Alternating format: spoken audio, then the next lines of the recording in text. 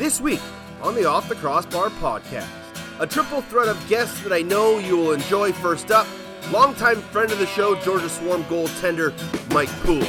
Newly named Halifax Thunderbird color commentator Pat Gregoire, and NLL CRO Kevin Morgan. All that more on OTCB. I am an outlaw. I was born an outlaw's son. The highway is my legacy. On the highway I will run. What is good, lacrosse fans, and welcome to another edition of the Off the Crossbar podcast here on SoundCloud, NLL Radio, the Lacrosse Flash, and Spotify. I'm your host, Teddy Jenner. You can find me on Twitter at Off the Crossbar, or you can email me teddy.jenner@gmail.com. We are 8 days away from the start of a new National Lacrosse League season. Are you as excited as I am? Good, because I am pumped, and I know all the fellas who get things started next week are just as excited. They want to get through this weekend and focus on game one. 3 games on the opening weekend schedule. Saskatchewan, Colorado, a rematch of the West semis. Calgary at Vancouver. And then on Saturday, the debut of Nighthawks 2.0 as the Swarm come to the BCA to take on Dan Carey's new look Rochester Nighthawks. So 3 great games. We'll kind of preview them next week as we get you set for the start of the season. But this week, 3 wonderful, wonderful guests, as you heard off the top. Longtime friend of the show, Mike Poole, goaltender for the Georgia Swarm. We'll talk to the newly anointed color commentator and longtime fan of the show, Pat Gregoire. And then Kevin Morgan, the EVP and CRO for the National Lacrosse League. We'll talk all things business and sponsorship and give you a little insight into the Alterna Cup.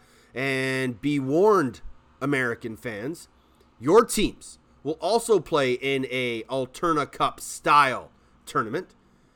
And apparently, according to Kevin, the trophy for this Alterna Cup is quite something. Now, there's no reports if you can drink out of it or not. I haven't seen it. There's been nothing leaked. But if Kevin Morgan's saying it's a beautiful trophy, then I'm on board until I see otherwise.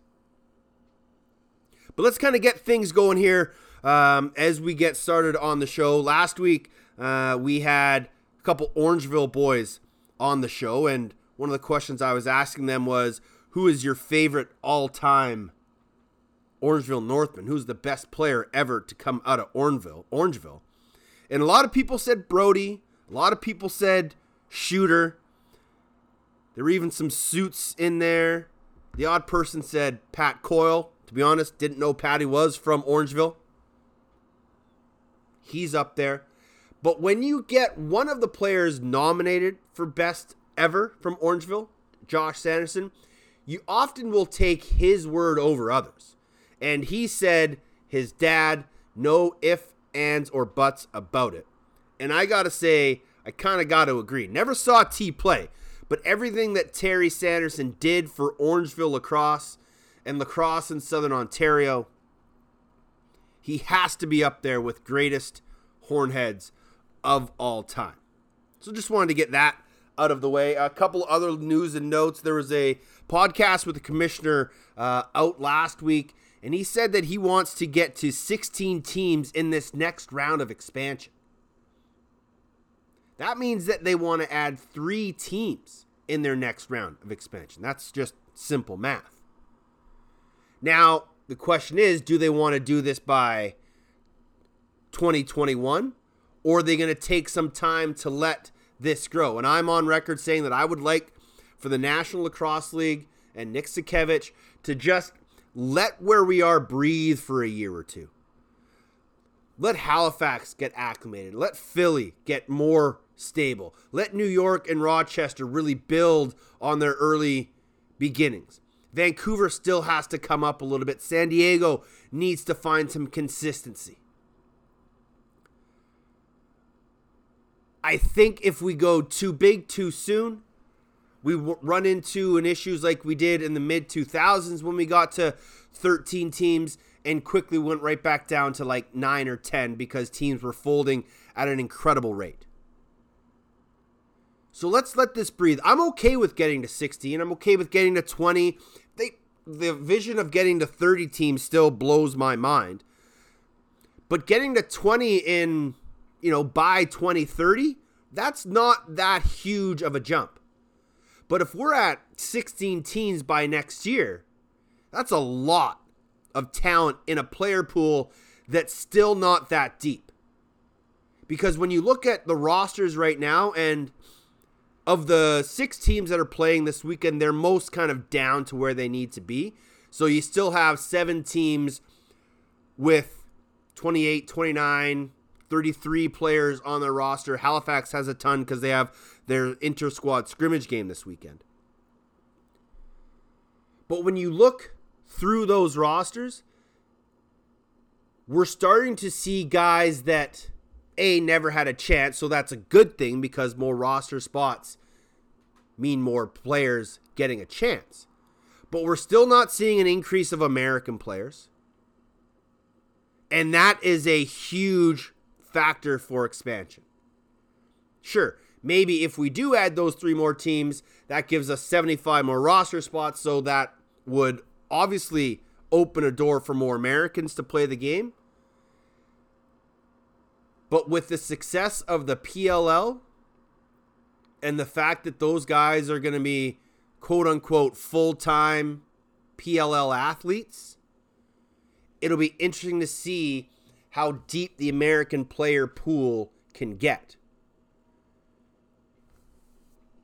So 13 teams on the next expansion, I'm okay with. But if we start getting up to, 16 teams. If we start moving past that, 1, American players, 2, goaltenders. Because even now, teams are struggling to find legit number 1 starters. Vancouver has a toss-up between Penny and Bold. Halifax has a toss-up between Warren Hill and Pete Dubinsky. Philadelphia is most likely going to start Zach Higgins, but he's never really gotten his feet wet as a true solid number 1 goaltender, and I don't know if he's there yet. Alex Bouquet in New York has been a number 1 at times, but again, I don't think he is a bona fide number 1. Steve Fry in Rochester has the ability to be that guy, but he's never had the shot. So will he be able to succeed in a number 1 role, or will we see Rylan Hartley early on for the Rochester Nighthawks? So there are teams that need to find a number 1 goaltender, and there's not a lot of them out there. And now if you add 3 more teams, 7 more teams, the goalie pool is shallower than the American player pool. And that is going to be an area of concern if this league grows too quickly too soon. However, there were some preseason games over this past weekend. Rochester and Toronto played to a kiss-your-sister tie. The Riptide beat the Black Wolves 16-10. Georgia beat the Bandits 17-13. The Wings beat the Riptide 21-18 in an absolute shootout. And the Mammoth beat the Roughnecks 12-9 in front of a very, very full and loud Roughhouse. And now most teams have been playing scrimmages, and I used air quotes that you couldn't see, while the Mammoth and Roughnecks played a air quote exhibition game. Now, the difference between the two, scrimmages, fans aren't usually allowed in. It's usually just a simple, no-nonsense game. But if you can play exhibition games and charge fans, then that allows the players to recoup some of the monies earned from that event. So players will always take an exhibition game over a scrimmage anytime. But we haven't seen too many of them.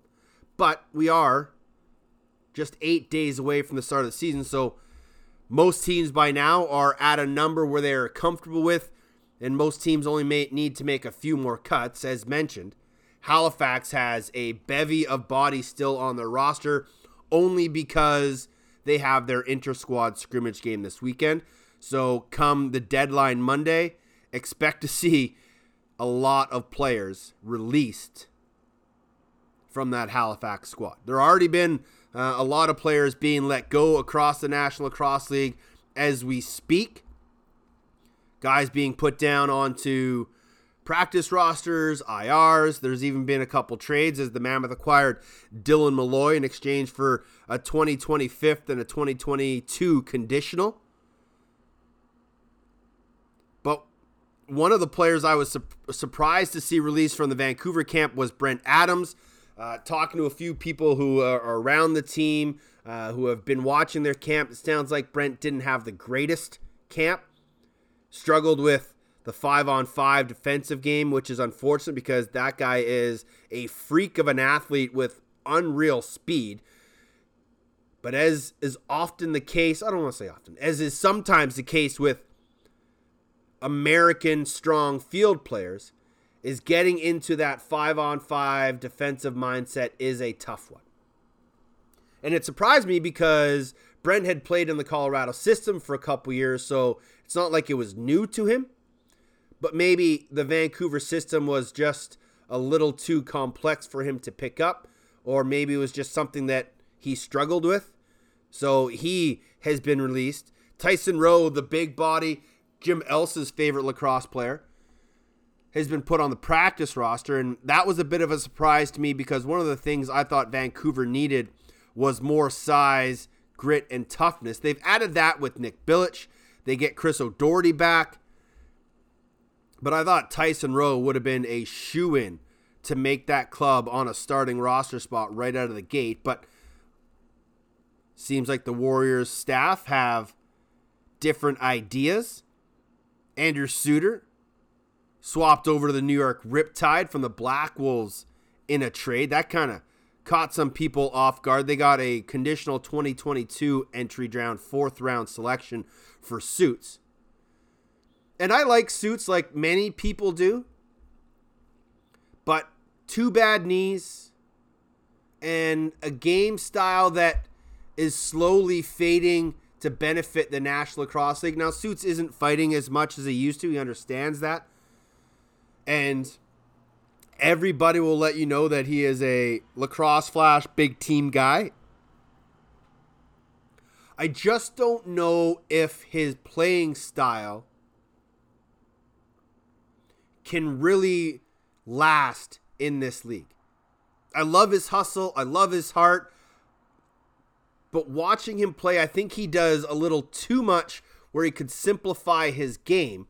And maybe under Reggie Thorpe in New York, where he can be a leader of that group, can be a vocal guy for that group, maybe he can change his play and just focus on playing strong defense, because he's still talented in transition. There's just a few things about his game that, I don't know, maybe rubbed me the wrong way. I think he can be a contributing factor, and I think giving up a conditional 4th is just fine. Unfortunately, I think his best days are behind him. But I could be proved wrong, and Suits could have a phenomenal year this year for the Riptide. I think it would be great if he could, because after all the injuries that he's been through, the guy really does deserve to have a strong, solid season. And I'd love to see it this year. So, let's get into our guests this week. In my opinion, the Georgia Swarm have a real easy road to the number 1 seed in the Eastern Division. They have Philadelphia, New York, and New England. Philadelphia is going to struggle. I think New York is going to struggle. That leaves New England as the real only contender to push the Georgia Swarm, and I think New England is going to struggle. And Mike Poulin and the Georgia Swarm group are ready to get right back at it. They won't have to wait long. They're playing opening weekend against the Nighthawks. But this is a group that wants a little bit of revenge from last year. They felt they should have gone further in the postseason. They have some unfinished business left on the table, and they can't wait to exact some revenge on the National Lacrosse League. So sit back, relax, and enjoy this chat with a fan favorite, longtime friend of the show, number 30 in the program and number 1 in your heart, Mike Poulin, whose Swarm team is really gelling at the start of camp. Yeah, so far so good. It just kind of worked out. I had the flu weekend 1, so year 15, and just happened to work out. I was able to get an extra weekend off, so that didn't hurt. But you're learning in your wise age, Michael.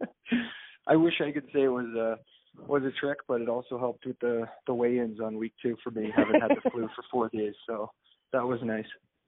What's it been like so far this year? Obviously, a new season brings new faces, a refound energy, and a drive to be the best team in the National Lacrosse League. How has the first few weeks been? I think we look really good, really competitive. We, like you said, you want to bring in a few new faces, and we were able to do that, and they're familiar faces. We brought back Jordan Hall in free agency, and after a year away, Joel White's back, and any team that was already pretty good to begin with is able to add those two guys. I think it makes us an instant contender. So our camp is looking really good. Everybody's fired up and happy to be back. And we don't bring in a ton of numbers. We bring in enough for to know what we need, and so we're getting right into our systems, which is nice. I talked about that last week on the podcast where, some teams are still above 30. Other teams are right around 25, 26, 27 guys. How important is it for you guys to keep those numbers low so that you don't have that catch-up time? It's it's funny. You want to bring in guys to compete, but at the same time, you don't want to just give guys reps for the sake of being there. So everybody who was brought out to our camp had a legitimate shot.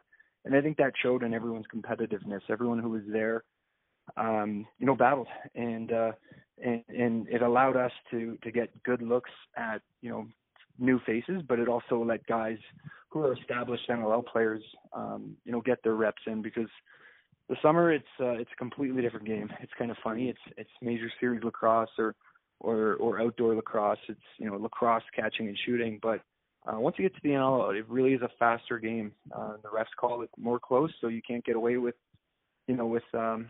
playing a certain system and a certain style, which I think is great. I think it allows the fans to see a more exciting play of lacrosse.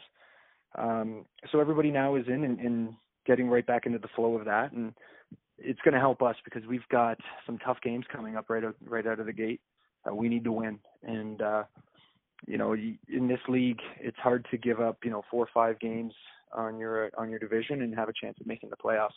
I remember way back in the day in Calgary, we were like 1-6 to start the year, and we squeaked in because Vancouver was 1-7 type of thing. But that just doesn't happen anymore. You mentioned the adjustment from summer to NLL. And when you look at some of the young goaltenders coming in this league, they have to learn to make that adjustment, not just to the bigger nets, but losing the big wooden stick to go into a field stick. As a guy that's been in the league for a while, do you still have troubles making that adjustment? 100%. The stick is the biggest thing. It doesn't take too long to get your footwork figured out in terms of the size of the net. And often you'll see in summer lacrosse defenses will just pack it in and swing their sticks away. Mm-hmm. And you've got big guys who it's tough to shoot. And so as a goalie, you stand back. They're not going to beat you in the 5-hole. So the odds are better in your favor. But here in the NL, you have to step out. You have to be more active. You have to jump side to side more often because the ball swings so fast. But that comes quicker than the feeling of a wooden stick to the small stick, because really in the summer you don't have to move your stick. Don't get me started on that. I think all lacrosse should have a plastic stick because we're not doing young goalies any favors, and we're not doing young parent players a favor by having 3-2 games, but that's a whole other conversation. So yeah, I was fortunate. I had the World Indoor Lacrosse Championships to get used to the plastic stick again, but I know talking to a few of the guys around, like us goalies, we all kind of chat and connect.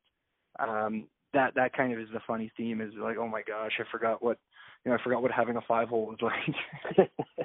How is the camaraderie between fellow goaltenders? Because there's, the hashtag goalie union, but how much are you guys in talk during the season, during the off season, whether it's about rules, gear, specifics, stuff like that? How much of a conversation is there between all of you? It's definitely not all of us. There's not, a group chat with everybody in it. Typically, I'm talking to, guys who I play with, Matt Vincent this summer, and I played with D. Warden and Del Bianco this summer. So we have, we've been texting. And then there's just guys who through, like Frankie and I are still so close. And guys who I've played with over the years, like Cause, and you just connect, and usually, right, it's about a rule, or don't get me started on a green lacrosse ball. I'm gonna. And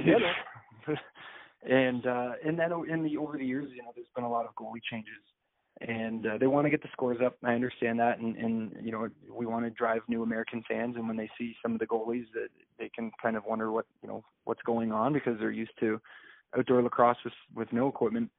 But in this game, it's completely different, and I think if you make us too small, all you're going to get is goals and face-offs tend to slow down the game, and in stoppages. And, again, like I said, that we could have a whole nother conversation on that subject too, but I'm really not too much of a complainer. I want the listeners to be like, whoa, this guy's just bitter, but I'm not. I do think there's a happy medium where we can find a good fit, and the league is working on it, but then they go and do something like put a green ball in when we have a green turf.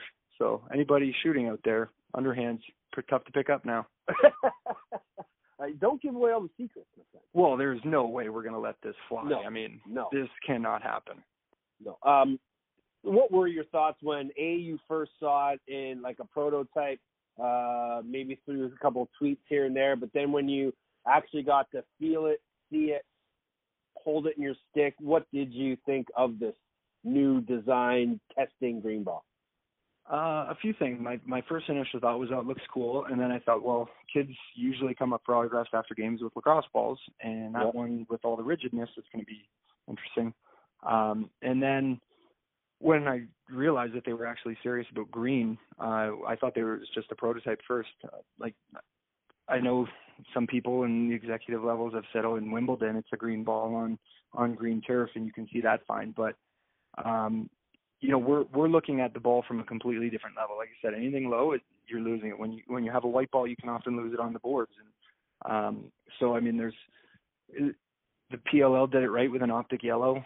There's an orange ball. I think that would make more sense than green. I don't know the whole reasons behind it. I haven't been in any conversations. That's the funny thing, is they never ask us when they change equipment, or when they make things like this. They just go and do it. So I'm sure they would have gotten a lot of input that kind of agrees with the goalies that, hey, like, you try it. We can't see the ball when you shoot it. So how does it feel when it hits you? Is it different because of the ridges, or does it just feel like a ball? That hasn't been too much of a concern. And the one thing is, we haven't even really used it in an exhibition game. So we don't, practice is one thing, and then you start throwing it around in a competitive environment for the Swarm. We haven't seen it. I know a few goalies, a few teams have, but we don't even know really what we're getting ourselves into yet. You mentioned that they don't really talk to you guys as much, and that was going to be my next question, because whether it's, thinning out the goalie pads or making them more streamlined, putting in the screen ball, new jerseys, different styles, do they not, because I don't even remember it happening when I was a player, do they still not come to you, whether it be the PA or groups of players, through the competition committee, and ask you what you think about these changes before they go and make them? Well, they have a competition committee, and the PA is represented. I believe they still are, but typically what's happened in the past is they've brought things to the competition committee, not as like a, hey, what are your thoughts? Usually it's a, hey, we're doing this. Right. So there's not much, usually that happens. But I know in a few years ago, so Bodum is the manufacturer of goalie equipment, and years ago they said, hey, we're going to go use another company. They came to us and they proposed the same gear, and I'm sure it was significantly less. Bodum's made in Canada and great, work in their lacrosse specific. So it's really safe. And that was the key, is goalies really like safe. We're taking some really hard shots, so we want to not feel it. So as long as you say, hey, as long as the stuff is up to the Bodum specs, like you say, then we're good. And when we brought it out to camp, just like going through the first horseshoe, not only was the stuff kind of falling apart, I knew like I had 4 or 5 bruises on my arms, and your legs were hurting, so I didn't even finish my first practice. And then all the other goalies started to speak out, and when we actually got active, and there was a petition going around from every goalie in the league saying, I will not play if we have to wear this.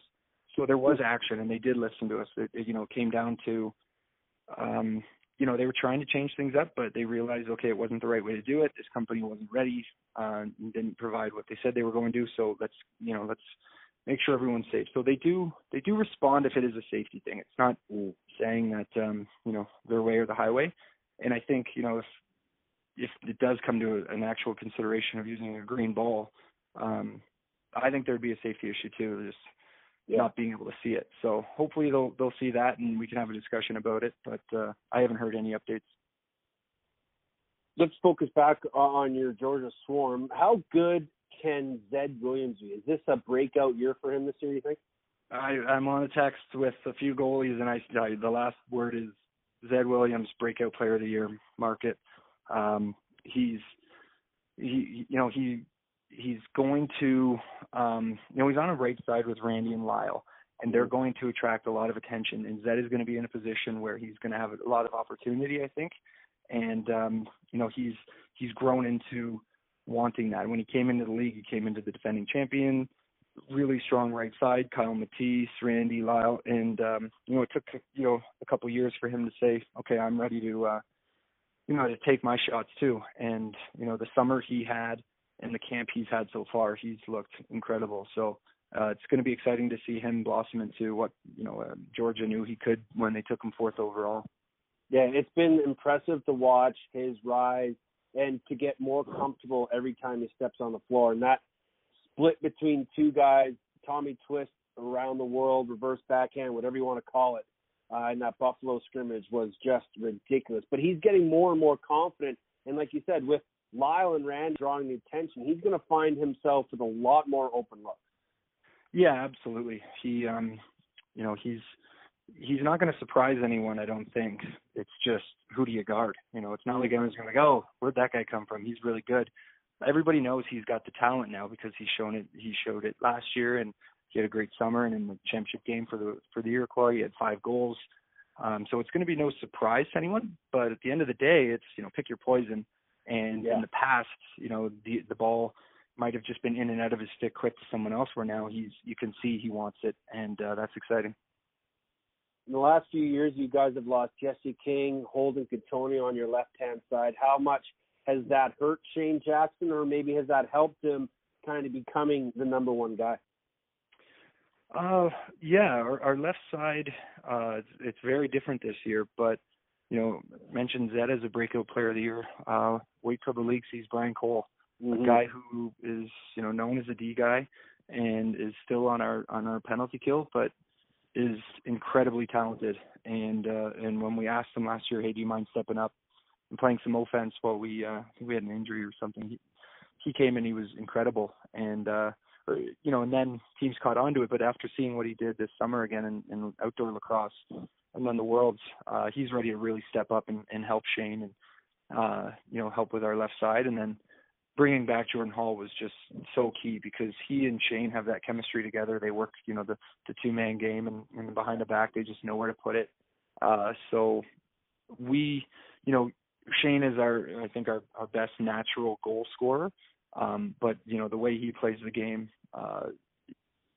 it requires everyone working together, swinging the ball from the left to the right and back again to get, open space and have goalies moving. And, I think Shane and Lyle and Randy and all of our guys who put the ball in the back of the net, they really are at their best when they're playing in that system. So it's nice to be able to have other guys that take the focus off number 32 every time.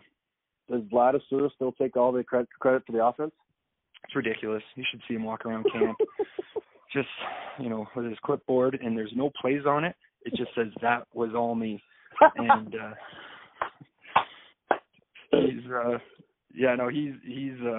so such an important part of our chemistry because, Eddie is a lighthearted and keep things loose type of coach, and Laddie goes with that, but also he's 6'5" and he's a SWAT team member. So when it's time to listen to him, you listen. So he really is. A lot of people might, I've seen coaches that have 50 different plays in their playbook.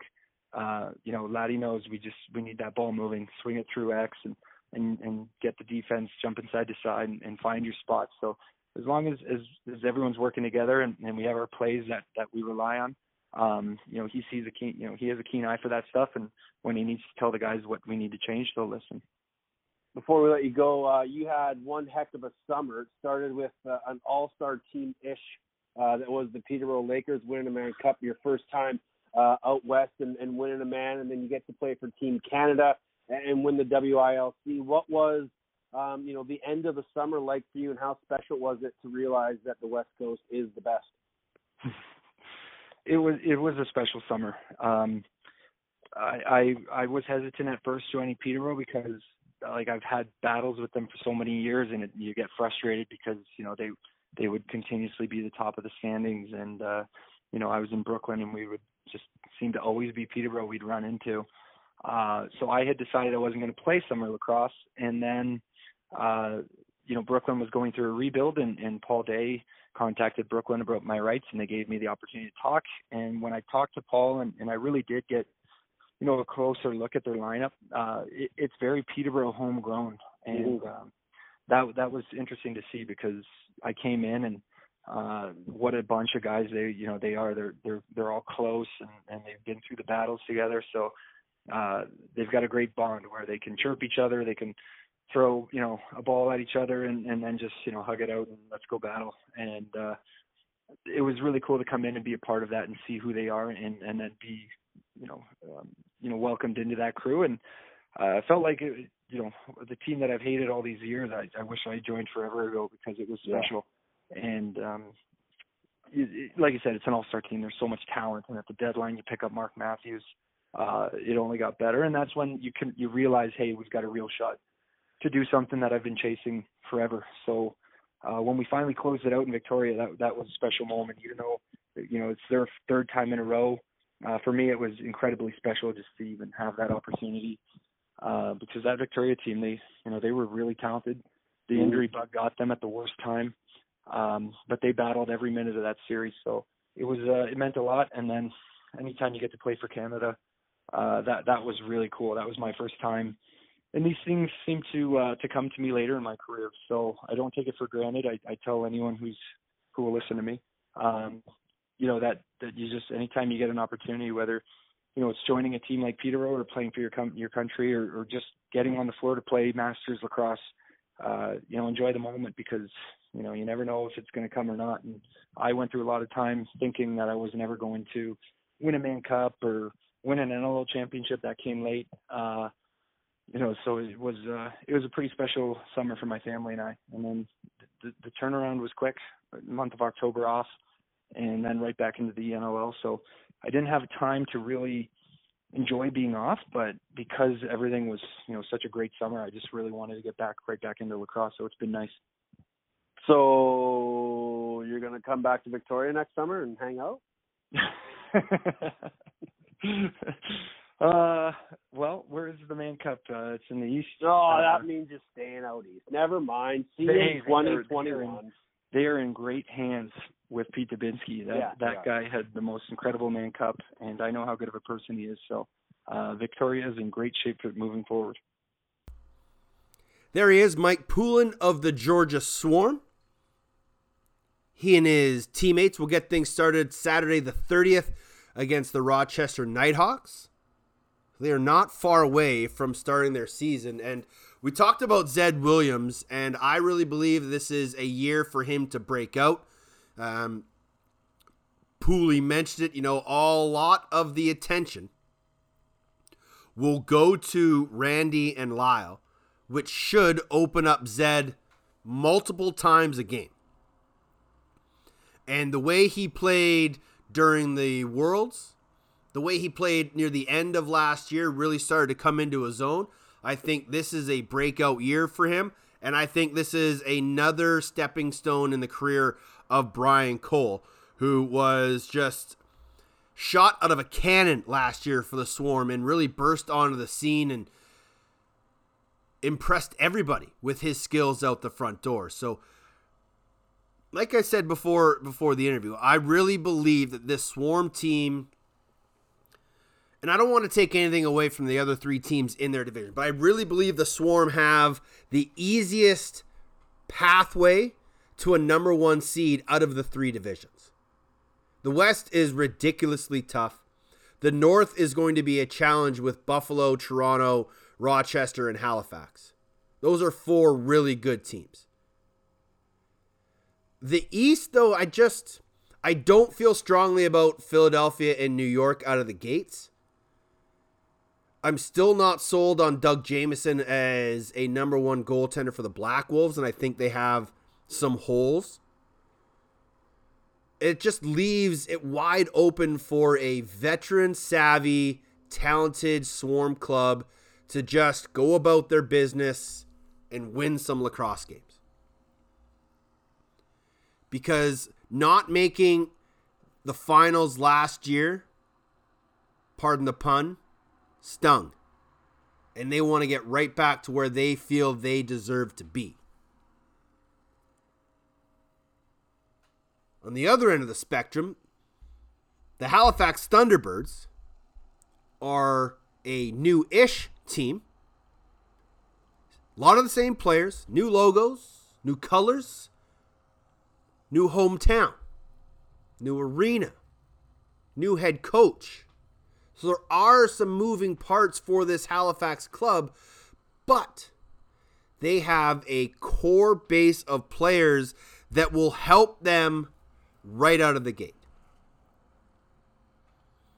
Again, a bit of a concern for me is if Warren Hill can handle the load as a number one goaltender. He showed at times last year when he came in as sort of the de facto number one that he could play at this level. And he showed signs of brilliance, but I think that Rochester team at the time was kind of floundering and struggling. So now, with a change of location, maybe Warren can just reaffirm himself and play with the confidence that that group knows that he can and win some games for them. If he can't, it will be interesting to see if they call on Pete Dubinsky early or if they have a backup plan outside of that they can fall onto. We'll ask our next guest those questions and more because he's just been named the color commentator along with play-by-play man Pete Dalladay and sideline reporter Dana Jackson. I almost called her by her former name. And also called her by the name that they mistakenly put on their socials. They spelt her name wrong on the social, which has to sting. You finally get married, you get a new name, and then your new team spells it wrong. But we'll move on. Dana's going to do a wonderful job on the sidelines and reporting for the Thunderbirds. But we're here to talk about Pat Gregoire, longtime friend of the show. And since he's not truly an insider anymore, we had to retire. No, we didn't. You know what's coming. Every week, we take a peek around the NLL. So many stories to tell. Let's hope our guest gives us more than stats. It's time for a chat with Smoke and Pat. That's right, joined now by Pat Gregoire. And we may not be able to do it every single week, but every time we have him on the show, we will play his intro music. There's no doubt about it. Pat, how does it feel, and how long have you known that you were going to be in this new position with the Thunderbirds? Well, I mean, the first we found out about it, or I was approached about it, was probably about 3 months ago. Charlie, who does a fantastic job with Halifax, who was with Rochester before that too, doing all their digital content, talked about what my interest level would be, coming to Halifax and doing color commentary. And I definitely was absolutely interested. It was something that I've always wanted to do. Halifax is it's a great organization, obviously, with Kurt and John Catalano moving that organization to Halifax from Rochester, and they've always run a great organization there. So I knew that obviously was going to work, but obviously with my line of work with Elite Sports Tours, it's a lot of weekends, a lot of travel already, but just the way that the schedules work, it's pretty much there's almost next to no conflicts, and it worked out really well for me. And I couldn't be more excited not only to, now join the full-time NLL broadcast brotherhood. Obviously I did a few games in the Rock before, but just the fact that it's a new organization with Halifax, there's so much excitement down there right now. They're hungry for professional sports, and I think they're totally going to embrace the T-Birds. Have you been to Halifax before? Never. You know what? I've been, I've been pretty much all up and down the eastern seaboard in the States, but never on the East Coast in Canada. So that's one thing I'm super excited for. I've only heard great things about it. I'm not too overly pumped with how the weather is going to be out there, but I mean, Ontario's not much better anyways. But once the spring rolls around, and fingers crossed, maybe a nice playoff run for the Thunderbirds. I've heard that the spring and the summer is just absolutely gorgeous out there. So I'm really fired up for that as well. We'll talk about a possible playoff run in a little bit here, but when you look at this Halifax roster, they probably have the most guys still left to cut down. A lot of that has to do with them having their inter-squad scrimmage this weekend. But in the guys that you've talked to since you've kind of been brought on this role, when you look at that roster, how do you like the makeup of this team? To be honest, I'm not just saying this now because I'm on payroll, but I think this is a team that, if all goes well, could get back to the NLL Cup Finals. Let's not forget, just 2 years ago, this was a team that found their way just one win away from winning another title. You look at their offense, they probably have one of the best offenses in the East. Cody Jamieson, obviously, he's still atop of his game. That you have some young players in Kyle Jackson and Austin Shanks who just continue to get better. Their defense is big, athletic, strong, led by a guy in Graham Hossack, who I think is now the best defensive player in the league after 2 back-to-back Defensive Players of the Year. The one question mark, and it was the biggest hole that was left last year, Matt Vince leaving, and obviously they had a little bit of a up and down swing in net, but it looked like when Warren Hill went in near the end of the year, they may have found their franchise goalie. And I think that if he can continue that, to have that consistency, he could be a franchise goalie. Maybe he's not going to be a guy that's going to steal you some games, but with the defense that they have and with the offense that they have, he's going to be able to hold them tight in games. And I do think he does have the ability to win them some games as well. We saw him do it last year. Why can't he do it again this year?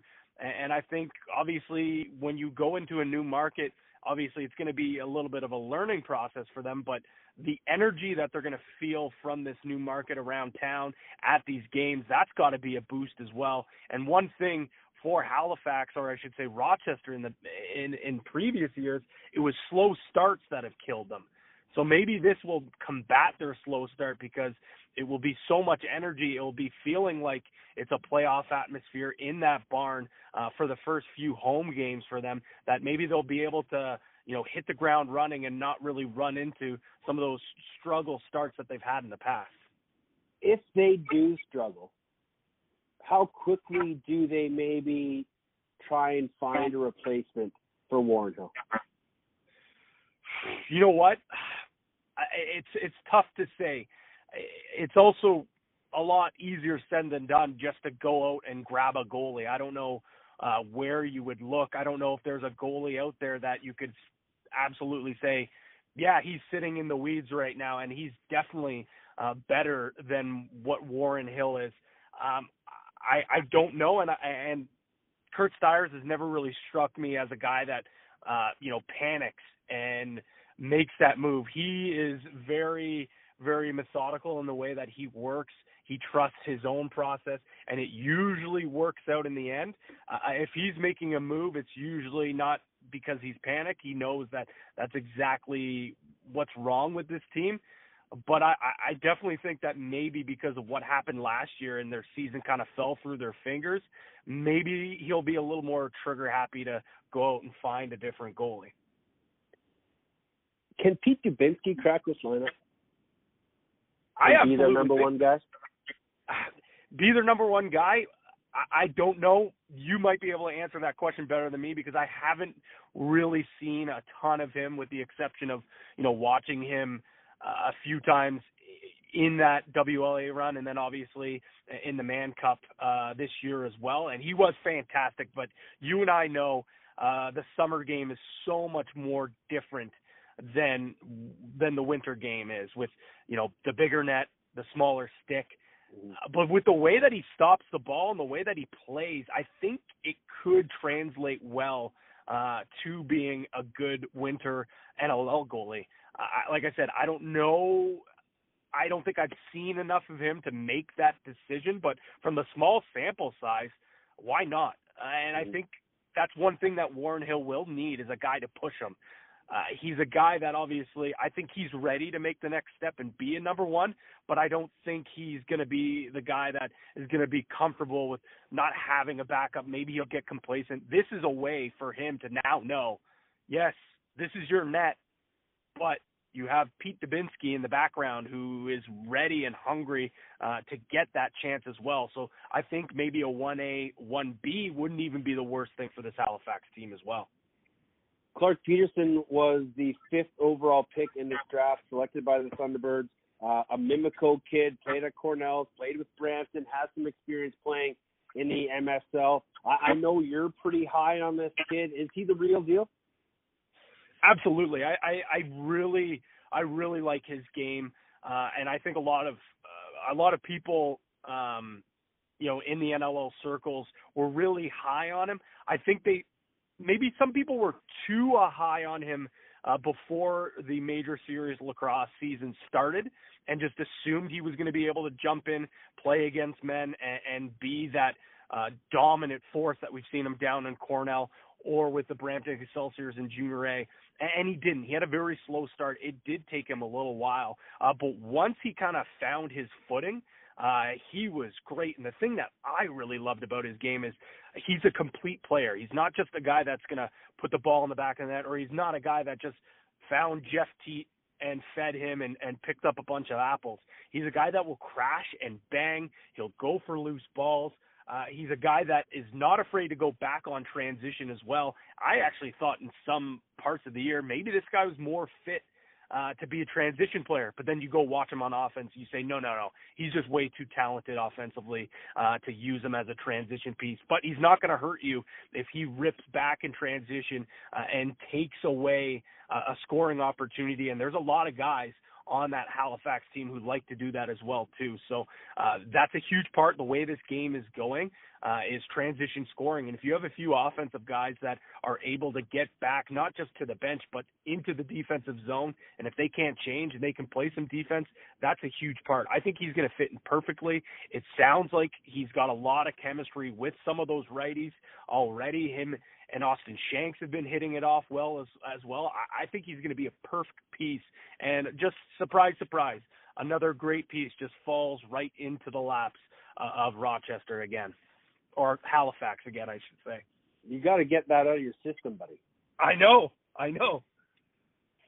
It's not going to be an easy thing to fix. I've done Warriors and Ravens a couple times. I did Edmonton Rush, Saskatchewan Rush a couple times. You got to make sure that first game there is no Rochester in your mind. Oh, I will make sure I beat it out of this stupid brain of mine. But the thing is, it's not a bad thing to have Rochester in your mind, because it just shows you that, yes, it's a new team, but it's not an expansion team. They still have that great identity that we saw near the end of last season, because they made a little bit of a push. Mind you, a lot of guys were in the lineup that were, trying to make a name for themselves. But, I mean, last year or 2 years ago, one win away. Austin Shanks really came to his own. Kyle Jackson came into his own.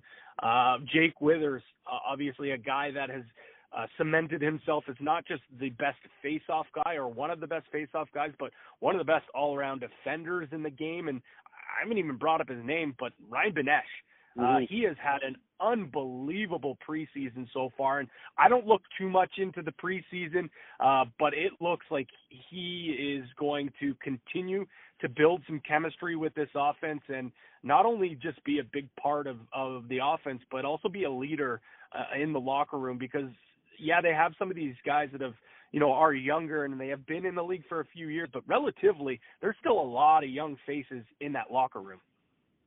3 questions to get you out of here. 1, they are now in the North Division along with Rochester, Buffalo, and Toronto. That is a very, very tough Eastern-ish division. Can they crack the top 2? I mean,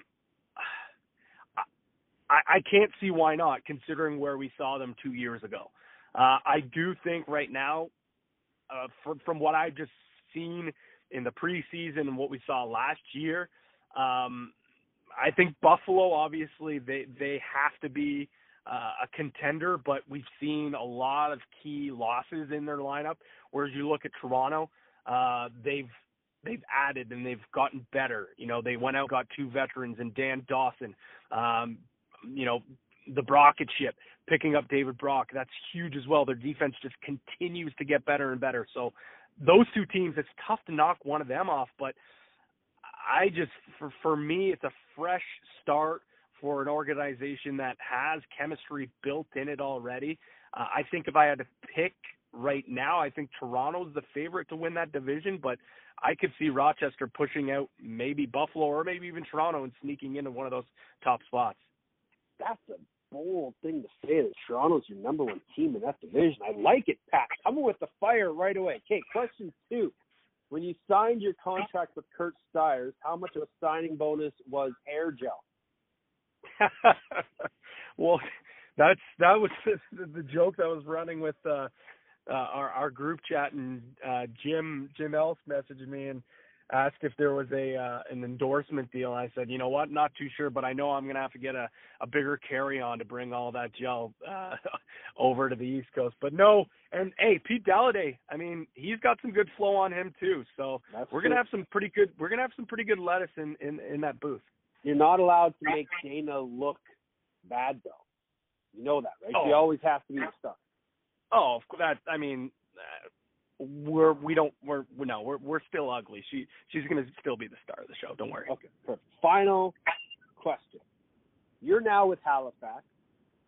Tyson Geik is now working radio and with the Canucks in Vancouver. Ashley Dawkins a big deal on Toronto Sports Radio. When or if ever do we get a Relax reunion?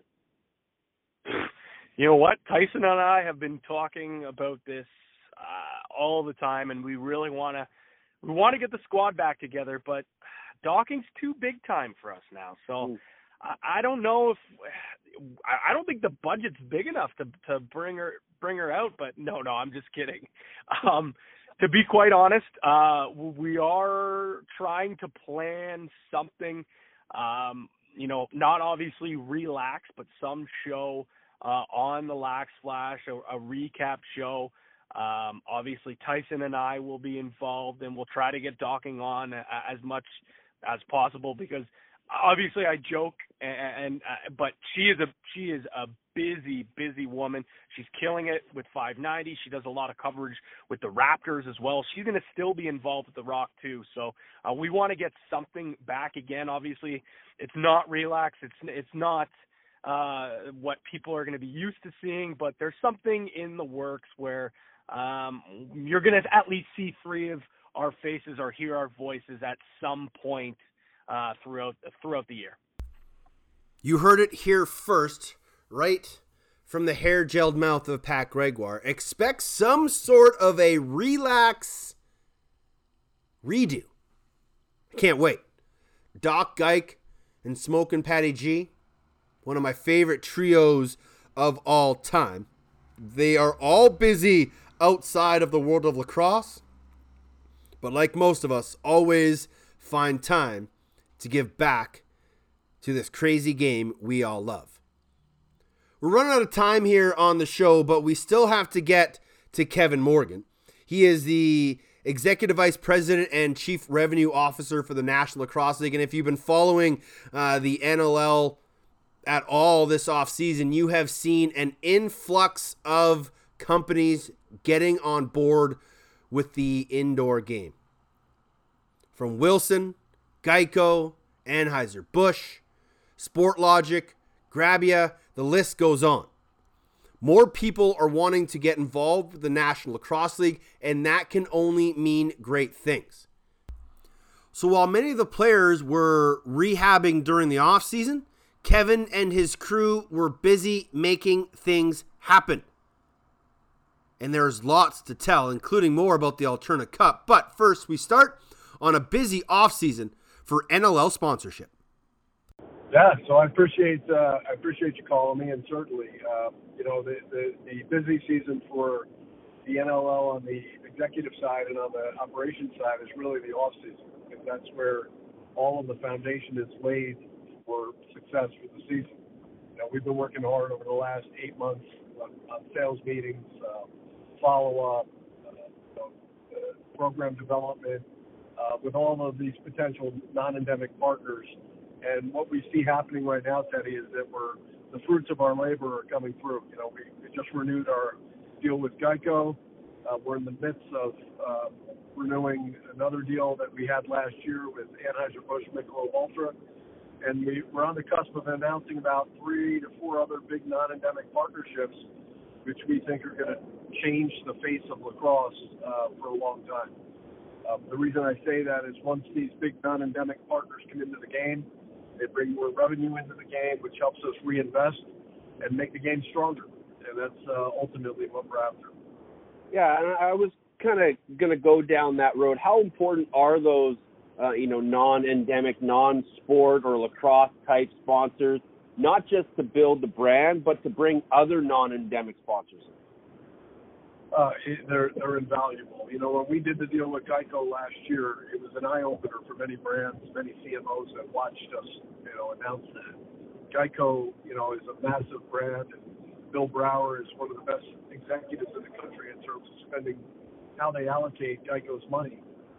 You would think with all the things they do that, they just spend money wildly, but that's the opposite of Geico. Geico is really strategic, very analytical, and they made the decision to invest into the NLL because they see this fans. They see, we're going to draw almost 1 million fans this year. They see those numbers, and they see that there's a real opportunity. So when that happens, the other CMOs take notice. So, CMO of Citibank, the CMO of AT&T, they'll all take notice to what others are doing in the industry, and hopefully it'll help them come on board and make the decision to enter lacrosse. Is it a bit of a chicken and the egg scenario where it's fans bring sponsors, but sponsors bring fans? Not really. I mean, the sponsors will help us grow the game significantly, but you really have a hard time bringing on any sponsors if you can't sell tickets. Mm-hmm. There's all sorts of different ways to measure the value of a franchise and a league, but it really comes down to ticket sales. When people come lives to the product, it just shows a significant interest and a significant demographic that's attending. And, that's been our advantage, our competitive advantage. The NLL, we're not, we do pretty well at the game. We do, our teams are, putting 11, 12, 14,000 in Calgary's case last year, they're 19,000 in the building on a nightly basis. So that is where the brands look and say, wow, if they're doing an NHL type game, something special is happening in the arena, and we've got to be part of it. Obviously, with Wilson and Evo Shield, Warrior, Team 22, Under Armour, you're covering your equipment bases and making sure the players are taken care of. But bringing in Grabio and bringing in Sportslogiq are really creating a new fan experience as well.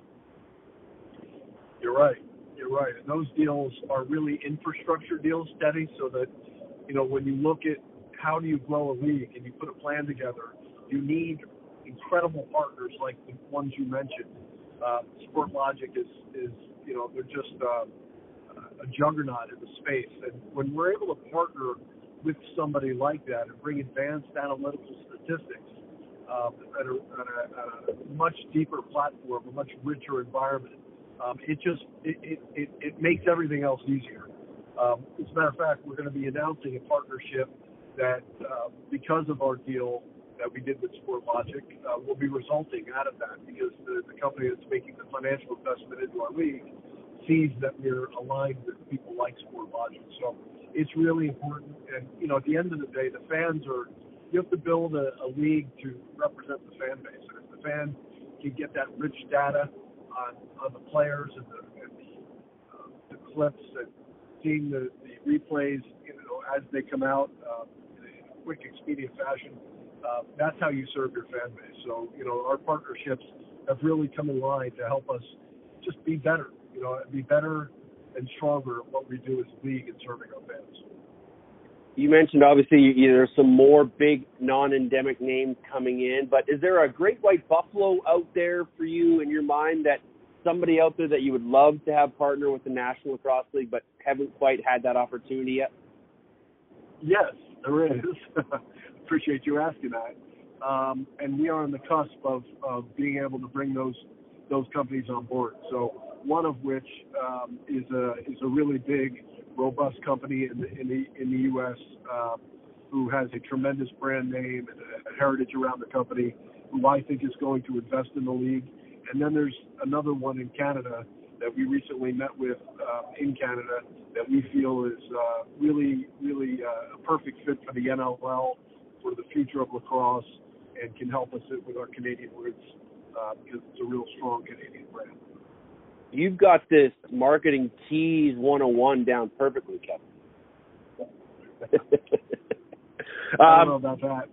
We're trying, Teddy. We're trying our best. As you know, doing this is not easy. But we believe that not only do we have the best players in the world, but I think we have the best content in the world. And the way our broadcasters and our digital broadcast and what Joel Feld has done with delivering that broadcast, I just feel our content. I ran the business operations for the Washington Capitals, and I was with the New Jersey Devils. So I've been in the NHL for years. And I think, and I know this will sound crazy, but I think our content is better. I don't disagree. Yeah. I don't disagree. One last thing. Obviously, the news has sort of been filtering out about the Alterna Cup. Obviously, Alterna Bank is a big company in Canada. What can you tell fans about the Alterna Cup, how it's going to work, and is there something in the works for American teams as well? There is. The whole purpose of the Alterna Cup was to generate more interest in our Canadian teams in Canada at the grassroots levels, so that the kids are more programmed and plugged into, the Canadian versus Canadian. So it'll be a separate competition that is tracked on NLL.com and Alterna's site as well. We're going to push the standings and the Alterna Cup standings out through the local channels, through the ALL, through the CLA, through our partners in lacrosse in Canada. And we're going to do the same in the U.S. And the purpose really is to just get that homegrown interest level at the grassroots levels. And a brand like Alterna is perfect because it's a really old, historic brand in Canada, very grassroots in terms of the way they market their company, led by Rob Patterson, maybe one of the just a wonderful thinker, a really smart guy that thinks outside the box. And being able to have a partner like Rob and Kim Mosley at Alterna Savings, we feel like the program is going to be incredible for years to come. So that program will be unveiled. There's a separate trophy for the Alterna Cup, which is, when I tell you beautiful, it's absolutely stunning. And you're going to see the Alterna Trophy tour Canada. And, during the season, we will have a crew out at different establishments throughout Canada and the different provinces, really just doing an Alterna Cup tour. So it's going to be a lot of fun. Who doesn't like fun? I think with the works that Kevin Morgan and his crew are doing, there's only better things down the pipeline. Even on Thursday, the National Lacrosse League announced another sponsorship deal, this time joining forces with True Sports, a global leader in sports equipment design. They will be another partner of a growing list that will offer unmatched protection and durability to all players throughout the season. So the list of sponsors continues to grow, and the impact, as Kevin mentioned, that these sponsors will have with the National Lacrosse League's growth can only be expected to improve. More people will want to jump on board as we bring bigger, more high-profile sponsors into the fold. And so far, these additions of sponsors have been geared towards manufacturing and equipment, but also for the fan experience, stats, highlights. Look, we talked about it a few weeks ago. Down the pipeline, we could see true sports betting on the game of lacrosse. And as we grow nationally, globally, sports betting is going to become a part of the National Lacrosse League. There was a site in Canada a few years ago that allowed you to, but we need to bring in the rest of the world and keep more eyes onto our sport. And I'm interested to see how this Alterna Cup plays out. I'm interested to see what the American version is. The only issue we may run into at some point in time as this continues on is scheduling conflicts, making sure that, Vancouver can play all 4 Canadian teams. And if you're doing an American one, you got to make sure that San Diego can play all other 7 American teams. So there's probably some logistics to it, but as of right now, the Alterna Cup is a go. I'm excited to see the trophy rollout. I'm excited to see, as the season progresses, if it's Toronto and Calgary in a late year game and the winner is going to win the Alterna Cup, and yet maybe the game doesn't mean anything in the standings, how much emphasis is put on by these teams to win that trophy? It'll be interesting to see because we've never done anything like this in the National Lacrosse League. So I think it's a pretty cool initiative. I know they do it in soccer quite a bit, so that's probably where the idea came from. It will be very interesting to see how these teams prepare for these games and how much more emphasis they put on winning these games because it is for the Alterna Cup. It'll be interesting to see. But the first rendition of an Alterna Cup game will be coming next Friday. Calgary, Vancouver. Game 1 of the Alterna Cup. Who do you think is going to win this thing? You got 5 teams. Vancouver, Calgary, Saskatchewan, Toronto, Halifax. Which one of those teams will win the inaugural Alterna Cup? Let me know. Find me on Twitter @OffTheCrossbar. Email me, teddy.jenner @gmail.com. That'll do it for another week. We are 8 days away from the start of the 1920 season. A lot of storylines to follow, and we will try and keep you up to date on all of them. So make sure you stay close to your computers or traveling devices, because you can take us anywhere with thanks to Spotify. You can also find us on the Lacrosse Flash, NLL Radio, and SoundCloud. Big thanks to Mike Poulin, Pat Gregoire, and Kevin Morgan from the National Lacrosse League. And as always, a huge thanks to you, the listener, for tuning in right here on Off the Crossbar. We will talk to you next week. Until then, be excellent to each other.